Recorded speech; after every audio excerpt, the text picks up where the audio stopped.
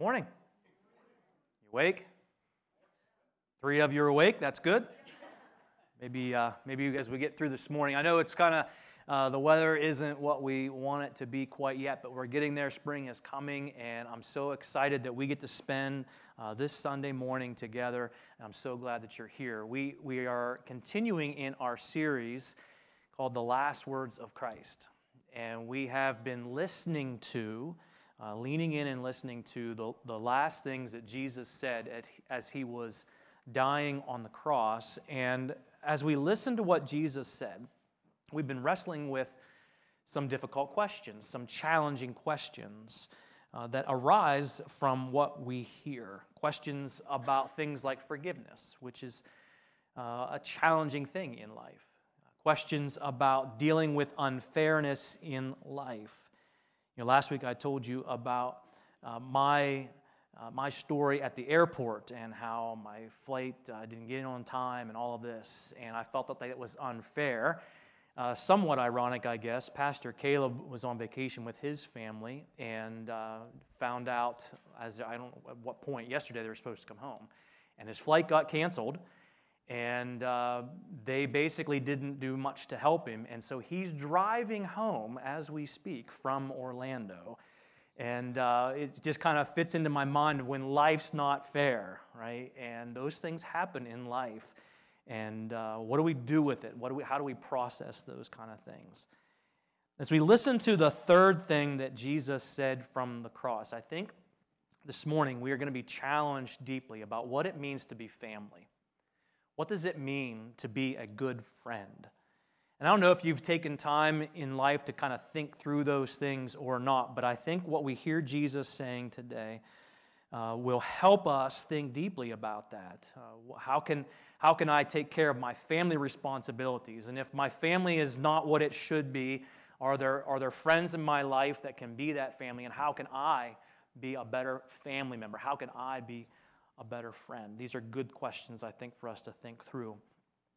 I want to start with this, though. I want to ask you to think about someone in your mind. If I were to say to you, you're having a rotten, no good, very bad day. Maybe you got stuck in Orlando and have to drive home. You're having a rotten, no good, very bad day. Who would you call? Get that person's face in your mind. Who would you reach out to? Who would you lean on if you were having a rotten, no good, very bad day? I want you to think about that person and just in your heart give God glory and praise and thanks for that person in your life. Just be thankful that you have someone in your life that you know that you could reach out to, that you know that would be there for you if you needed them on a bad day. Now I have a harder question for you. Hopefully you have someone like that in your life, but now I want to ask you this. If I were to ask that of everyone on the planet, is there someone on the planet that if I asked that question, your face would pop into their mind?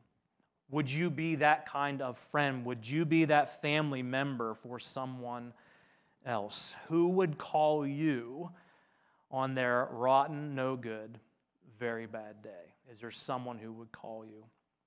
Proverbs 18:24 says this, "A man of many companions may come to ruin, but there is a friend who sticks closer than a brother." I think that describes the relationship between Jesus and John. And as you watch this monologue this morning, this dramatization of John and his experience with Jesus at the cross, I want you to think about what it means to be family. I want you to think about what does it mean to be a good friend. So let's watch this video about John.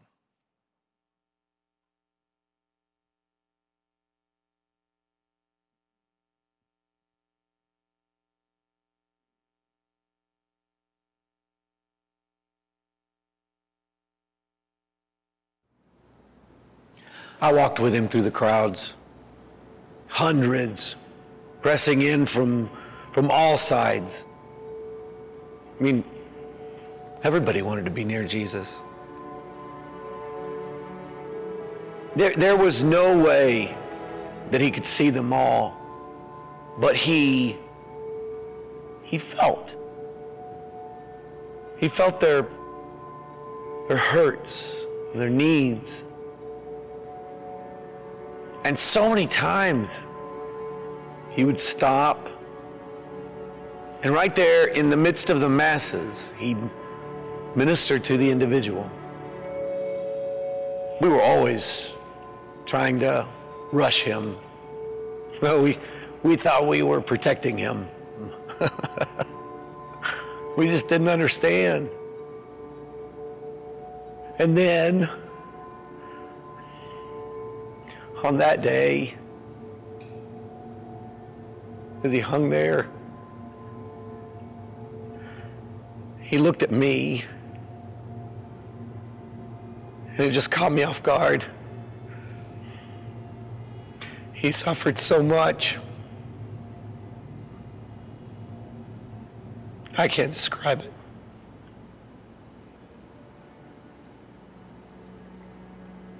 And he looked down at me. And in the midst of his pain, he had to take care of one more person. He said, "Take care of my mom." He called me brother. I loved him like a brother. And for that moment, that's where we were. Mary buried her head in my chest. And she just wept. And I looked up at him. And I nodded.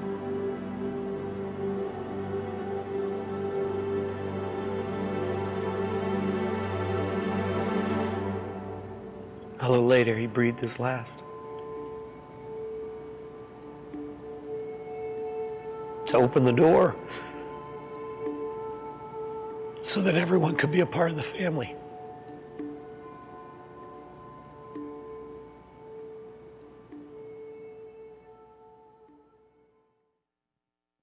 Let's read John's account from his own words in John chapter 19. We'll start in verse 23. John 19, verse 23.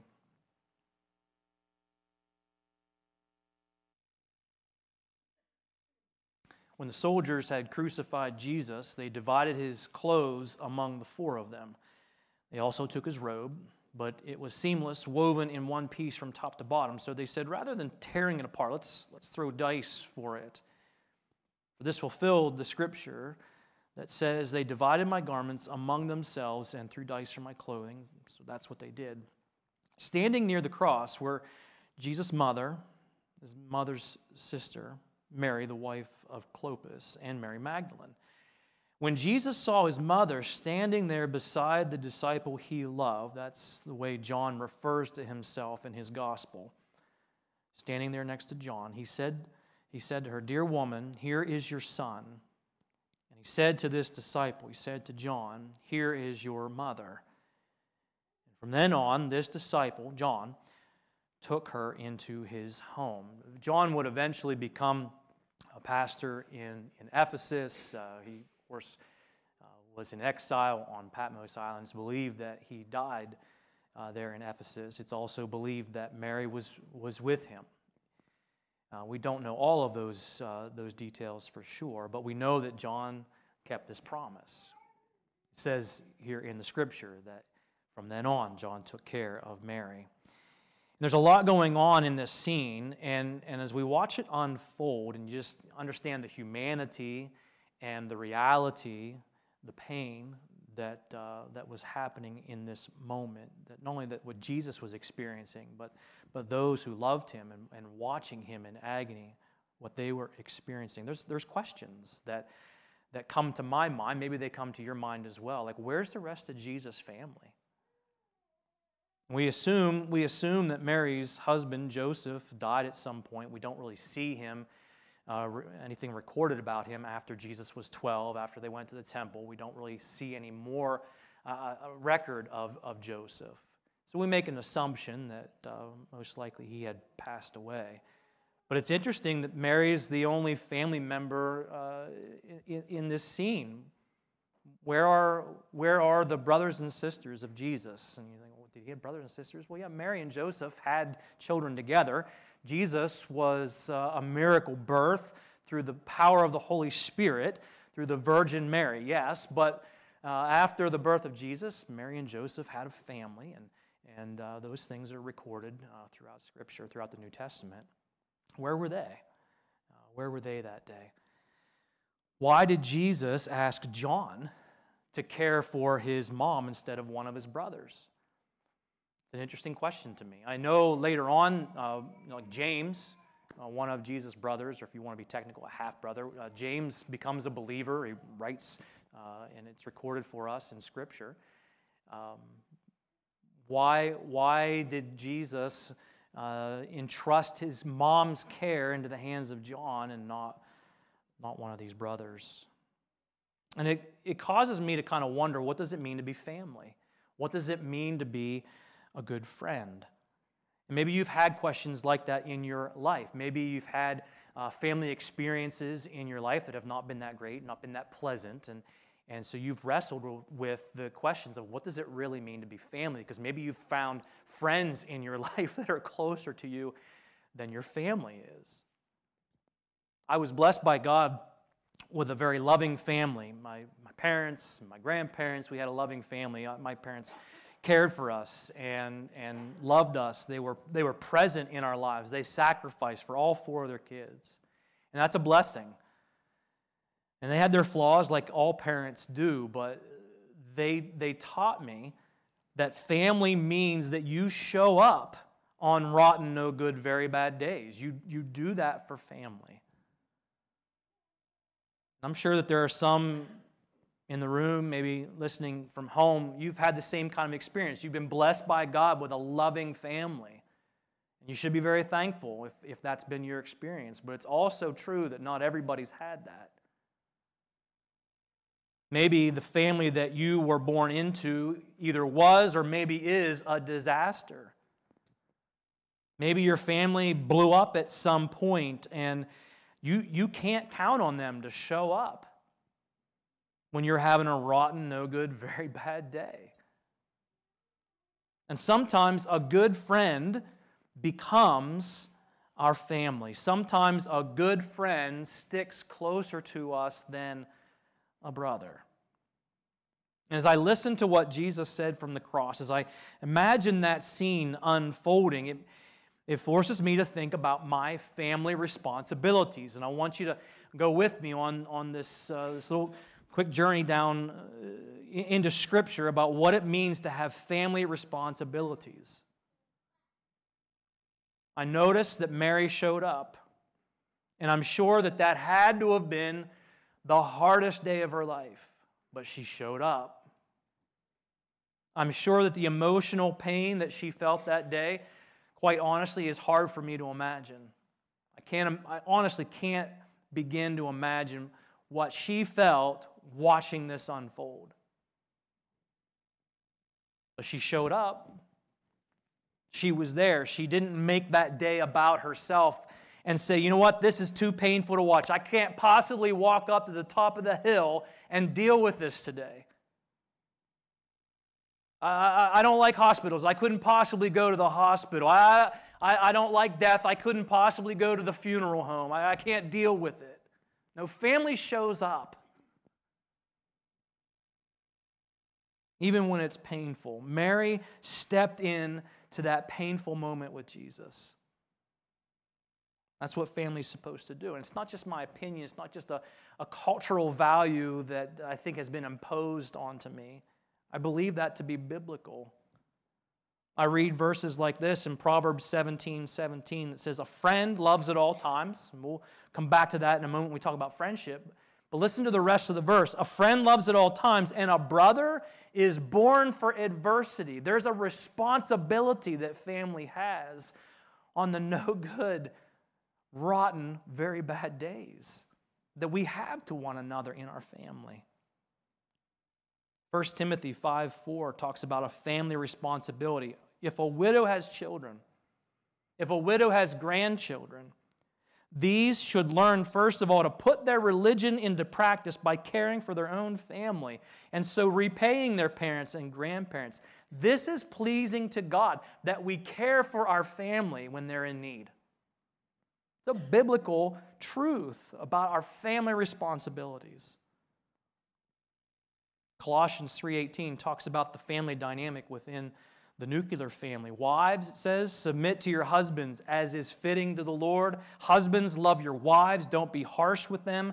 Children, obey your parents in everything. This pleases the Lord. Fathers, don't embitter your children. They'll become discouraged.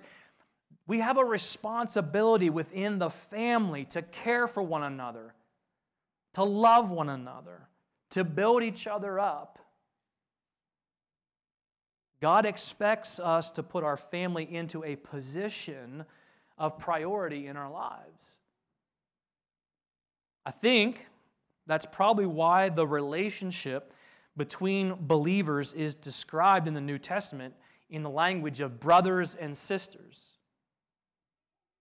Why the relationship with God in the New Testament is described as this relationship of father and children, son and daughter. We have responsibilities that I believe biblically that God expects of us if we are part of a family. And so I ask you the tough question, the hard question: do you show up? Do you show up for your family? And when I say show up, I guess I want to press in a little bit farther why you even mean by that. Are you present? When you're with your family, are you present? I don't mean just are you in the room when the photo's taken? Yeah, see, I was there. I'm in the photo. Okay, but were you present?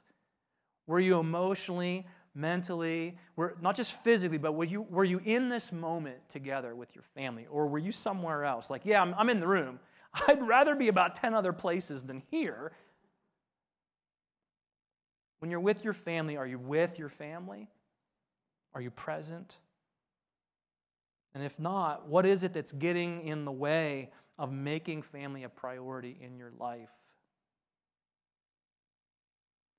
Dads, husbands, when you come home from work and you're tired and it's been kind of a lousy day, and maybe it's a coworker that got on your nerves, your boss didn't treat you well, whatever it is, you come home and you're spent. And you still choose to play with your kids. And you still choose to ask your wife if she needs some help. When your family gets your best when you walk through the door instead of whatever's left over, you are imitating Jesus. Jesus cared for his family. Even when he was tired, even when he was in pain, he cared about Mary. Moms, wives, when you get up early and you make lunches for your kids, even though you're tired because you were up late finishing up the laundry, I don't know how my wife does anything else in life but laundry. It's insane. It's just a constant cycle. I only wear one outfit a week, so it's not my fault. That's probably not true. Well, she gets up in the morning and she makes lunch for the kids. And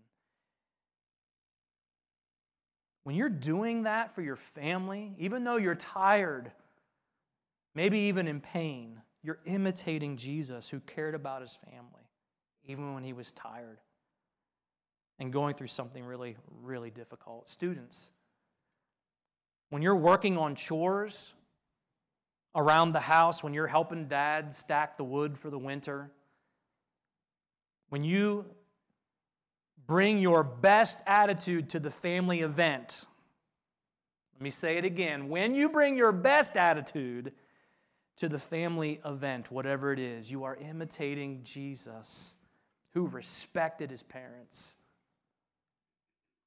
Even as an adult man going through something unimaginable, he still cared for his mom. What Jesus did for his mom, I think, is an important reminder of those of us who are adults, just in a practical matter, making arrangements for our family when we are gone. Let's just admit and say it out loud. That's not a fun thing to think about or talk about. It's like going to the dentist or being a Pirates fan. It's not fun. But it is an expression of love. It's an important family responsibility. Do you have a will? If the answer is no, think hard about what it would take to get that accomplished as an expression of love towards your family who has to deal with those things on the other side. This is a phrase that I will never forget. I had a funeral. It doesn't matter who it is, okay? Don't sit there thinking, I wonder who did this. Don't do that. I'll never forget a gentleman who I love dearly wrote on a piece of paper what he wanted, like for his service, and it wasn't like an official will kind of thing, but it was like, this is what I want, and this is how I want it done.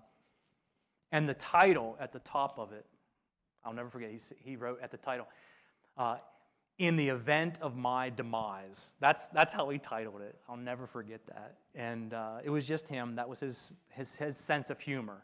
And we sat together as a family and we read through all of that. But it mattered to him. It mattered to him that his family was going to go through that. And he even puts a little bit of humor and levity into that difficult moment for their benefit. Do you have life insurance?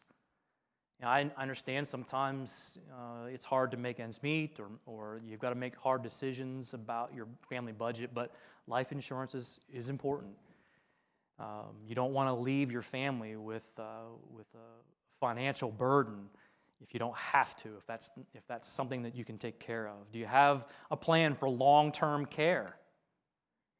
Have that conversation. I know it's not fun. Nobody wants to have that conversation, but be honest and kind and gracious, and do your best to work through that as a family if you're able to before you need it, before long-term care becomes an essential thing. Have those conversations. What's the plan?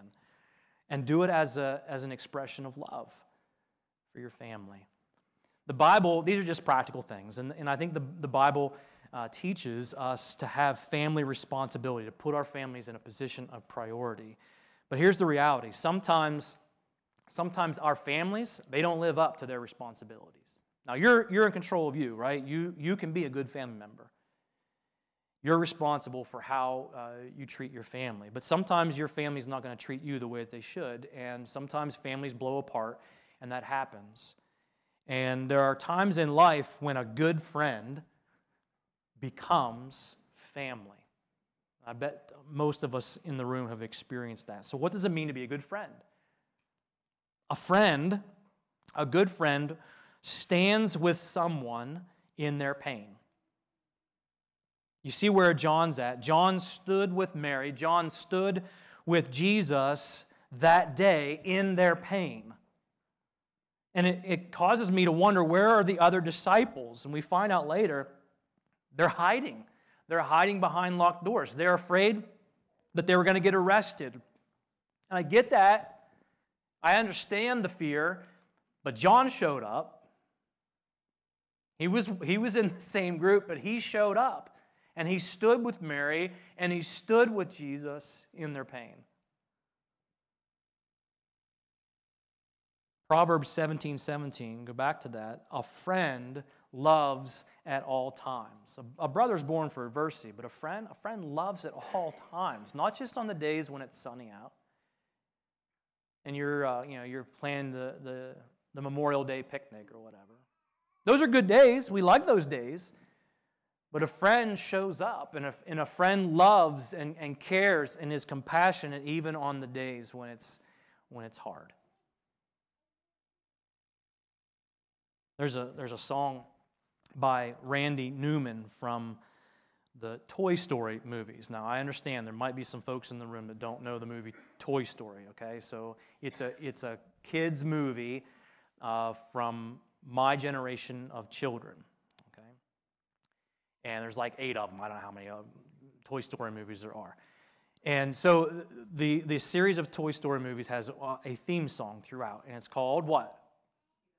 You Got a Friend in Me. Thank you. And so this guy writes this song called You've Got a Friend in Me, and I'm not going to sing it for you, so just calm down. It'll be fine. But just 2 verses from it. When the road looks rough ahead, and you're miles and miles from your nice warm bed, you just remember what your old pal said. You've got a friend in me. You've got troubles, I've got them too. There isn't anything I wouldn't do for you. We stick together and we see it through. You've got a friend in me. When you hear that song, or even just now, you hear the lyrics to that song, who comes to mind? Whose face do you picture in your mind that's like that in your life?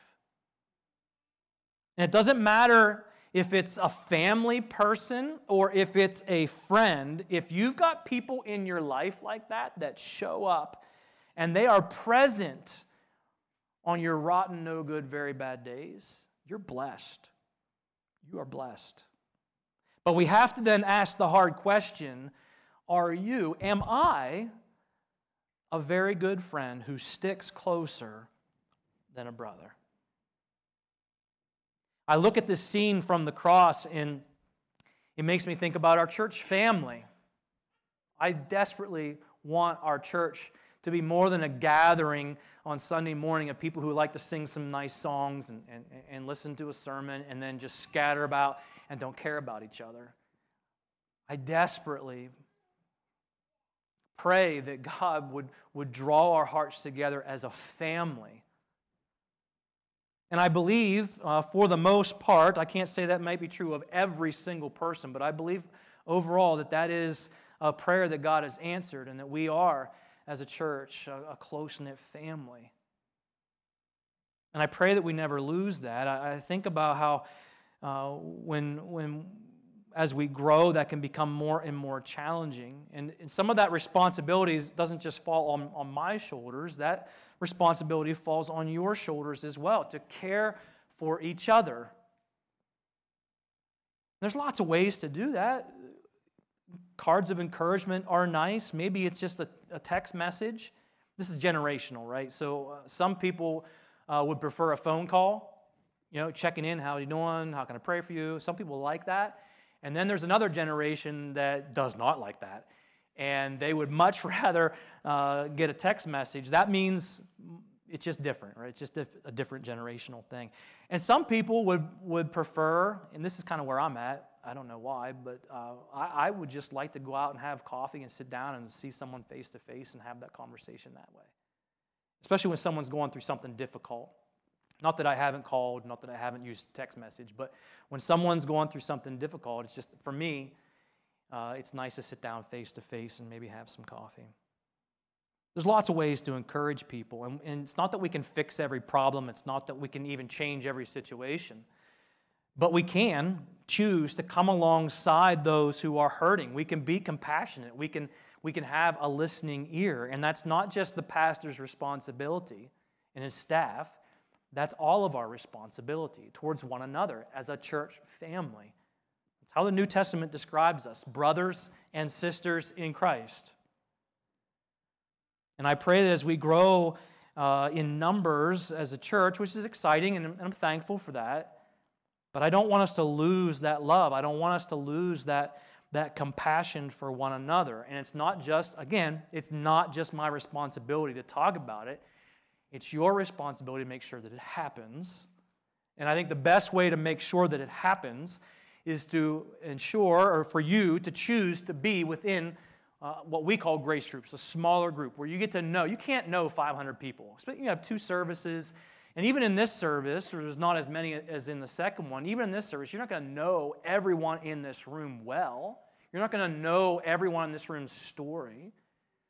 But when you get into smaller groups of 10 or so, you get to be part of those people's life story, and they get to be part of your life story, and it just creates a much better environment for love and compassion and care.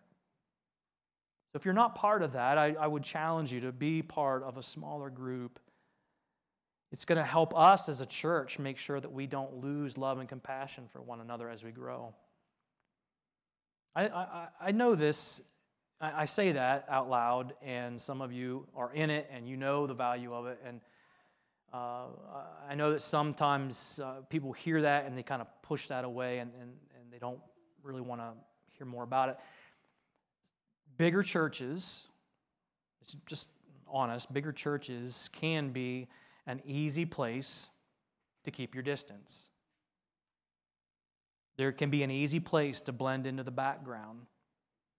It's easy to come in late and bolt out to your car after the final amen so you don't have to talk to anyone. You might hear the theme of the old show, Cheers. Now am I in a different generation? Remember the show Cheers? Okay. And the theme of that theme song was, you want to be where everybody, what? Knows your name. And some of you hear that song, I think it's like an Applebee's commercial now or something. You hear that song and some of you respond to it like, no I don't. No I don't actually. These people are weird and I don't think I can trust them with my business. All right, well, you might be right about the room full of imperfect people. Can we agree that this is a room full of imperfect people?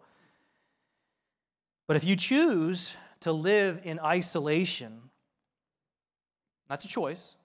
If you choose to live in isolation, then you don't get to complain when no one shows up on your rotten, no good, very bad day. You need to insert yourself. You need to take that step and insert yourself into the life of our church family. Now, it's the responsibility of everyone around you to embrace you and accept you and love you and care for you. But don't make that harder than it has to be by pushing people away and isolating yourselves and not letting people get to know you. That's your responsibility, to open up, insert yourself into these spaces where we do get a chance to get to know one another and care for one another and love one another. Some of you hear that and you're like, you haven't convinced me. And some of it is, insecurity. I get that. Sometimes people think to themselves, what if I try that and no one likes me? What if I try that and people think I'm a weirdo? Or what if they find out, can you imagine? What if they find out my life's not perfect? I have some great news for you. Like if that's what's going through your mind, great news. You are among quite an assembly of weirdos and messed up people. Amen? And I think that's the beauty of the church. What I love about the beauty of the church is that we are different, in different generations, different backgrounds, different life experiences. And yeah, imperfections. And yet we can come together and have genuine love in Christ as a family. It's amazing. I think it's a beautiful thing. I also think that what we've seen here is this picture of what it means to be a family, what it means to be a good friend. I believe it extends beyond these walls. I think that our presence in people's lives can be a powerful witness for Jesus Christ. Listen to this passage from 1 Peter. 1 Peter 2:9 says, you, talking to believers, talking to followers of Christ, you are a chosen race, a royal priesthood, a holy nation, a people for his own possession, that you may proclaim the excellencies of him who called you out of darkness into his marvelous light. That's a very beautiful, poetic way to say this. You and I as believers, we represent Jesus Christ. Who we are in Christ is not just about our assurance of eternal life, which we're very thankful for.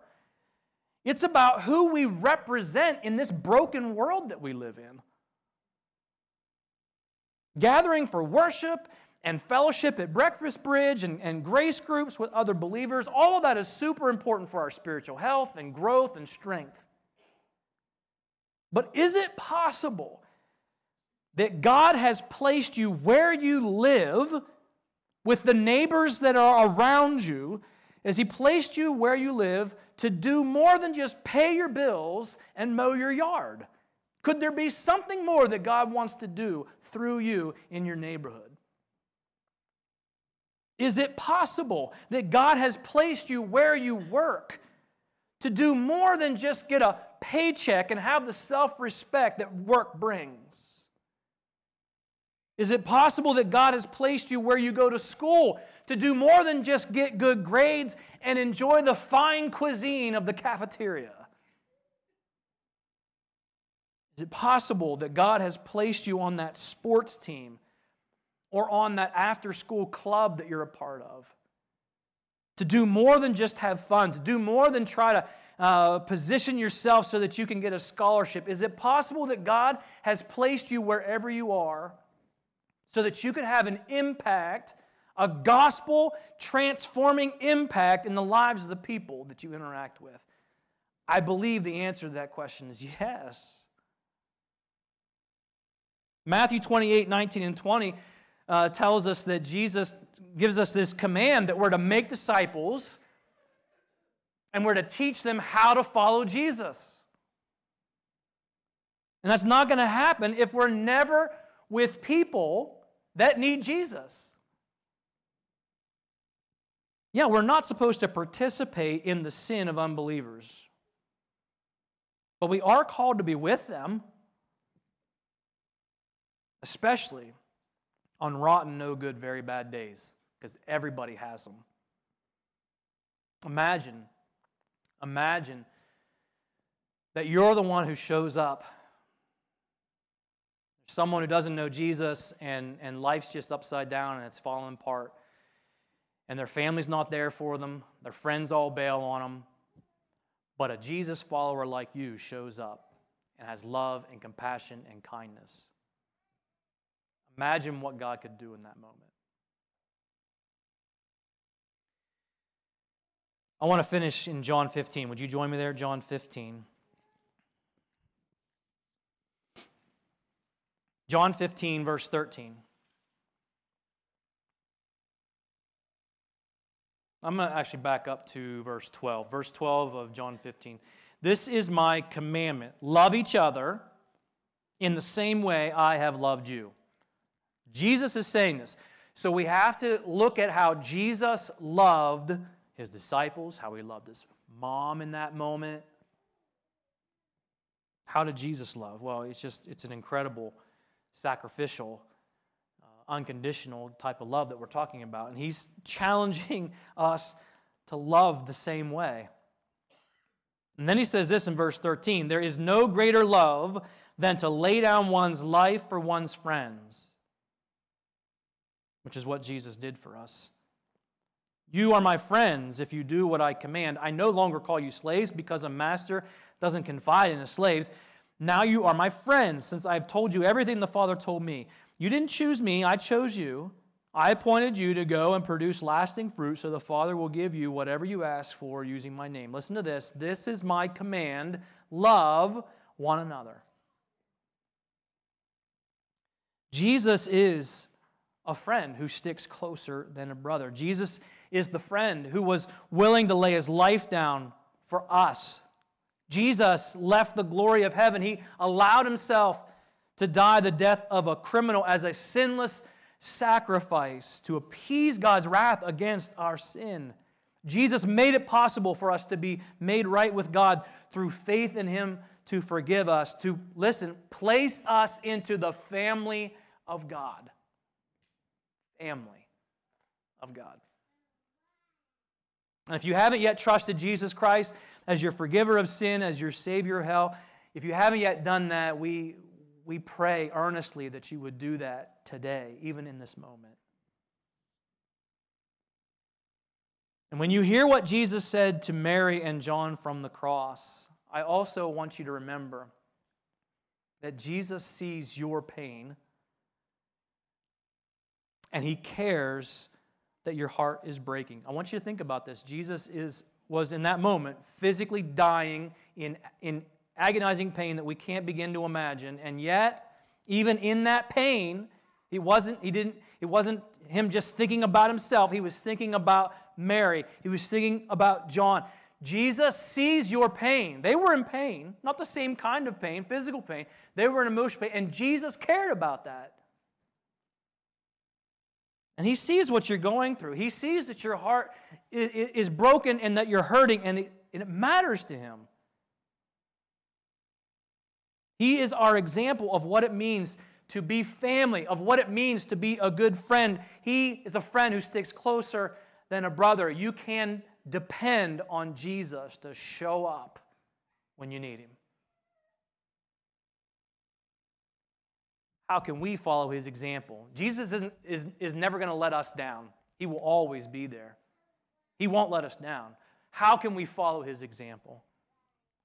Well, just a couple things. Are there family responsibilities that you've been neglecting?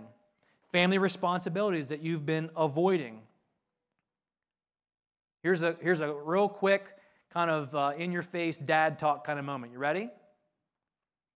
Whatever it is, get it done.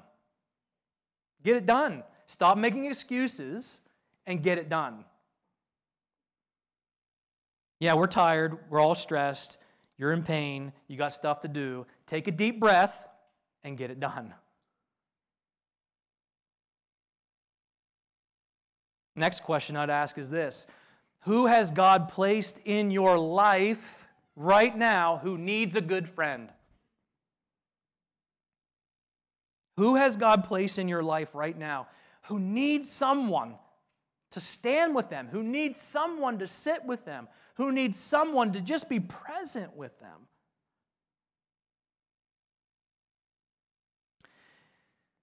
If you've turned on the news at all over the last several weeks and even this week, I mean, every time you turn it on, you see the things that are happening. It's heartbreaking. Isn't it heartbreaking to see these families that are leaving Ukraine? And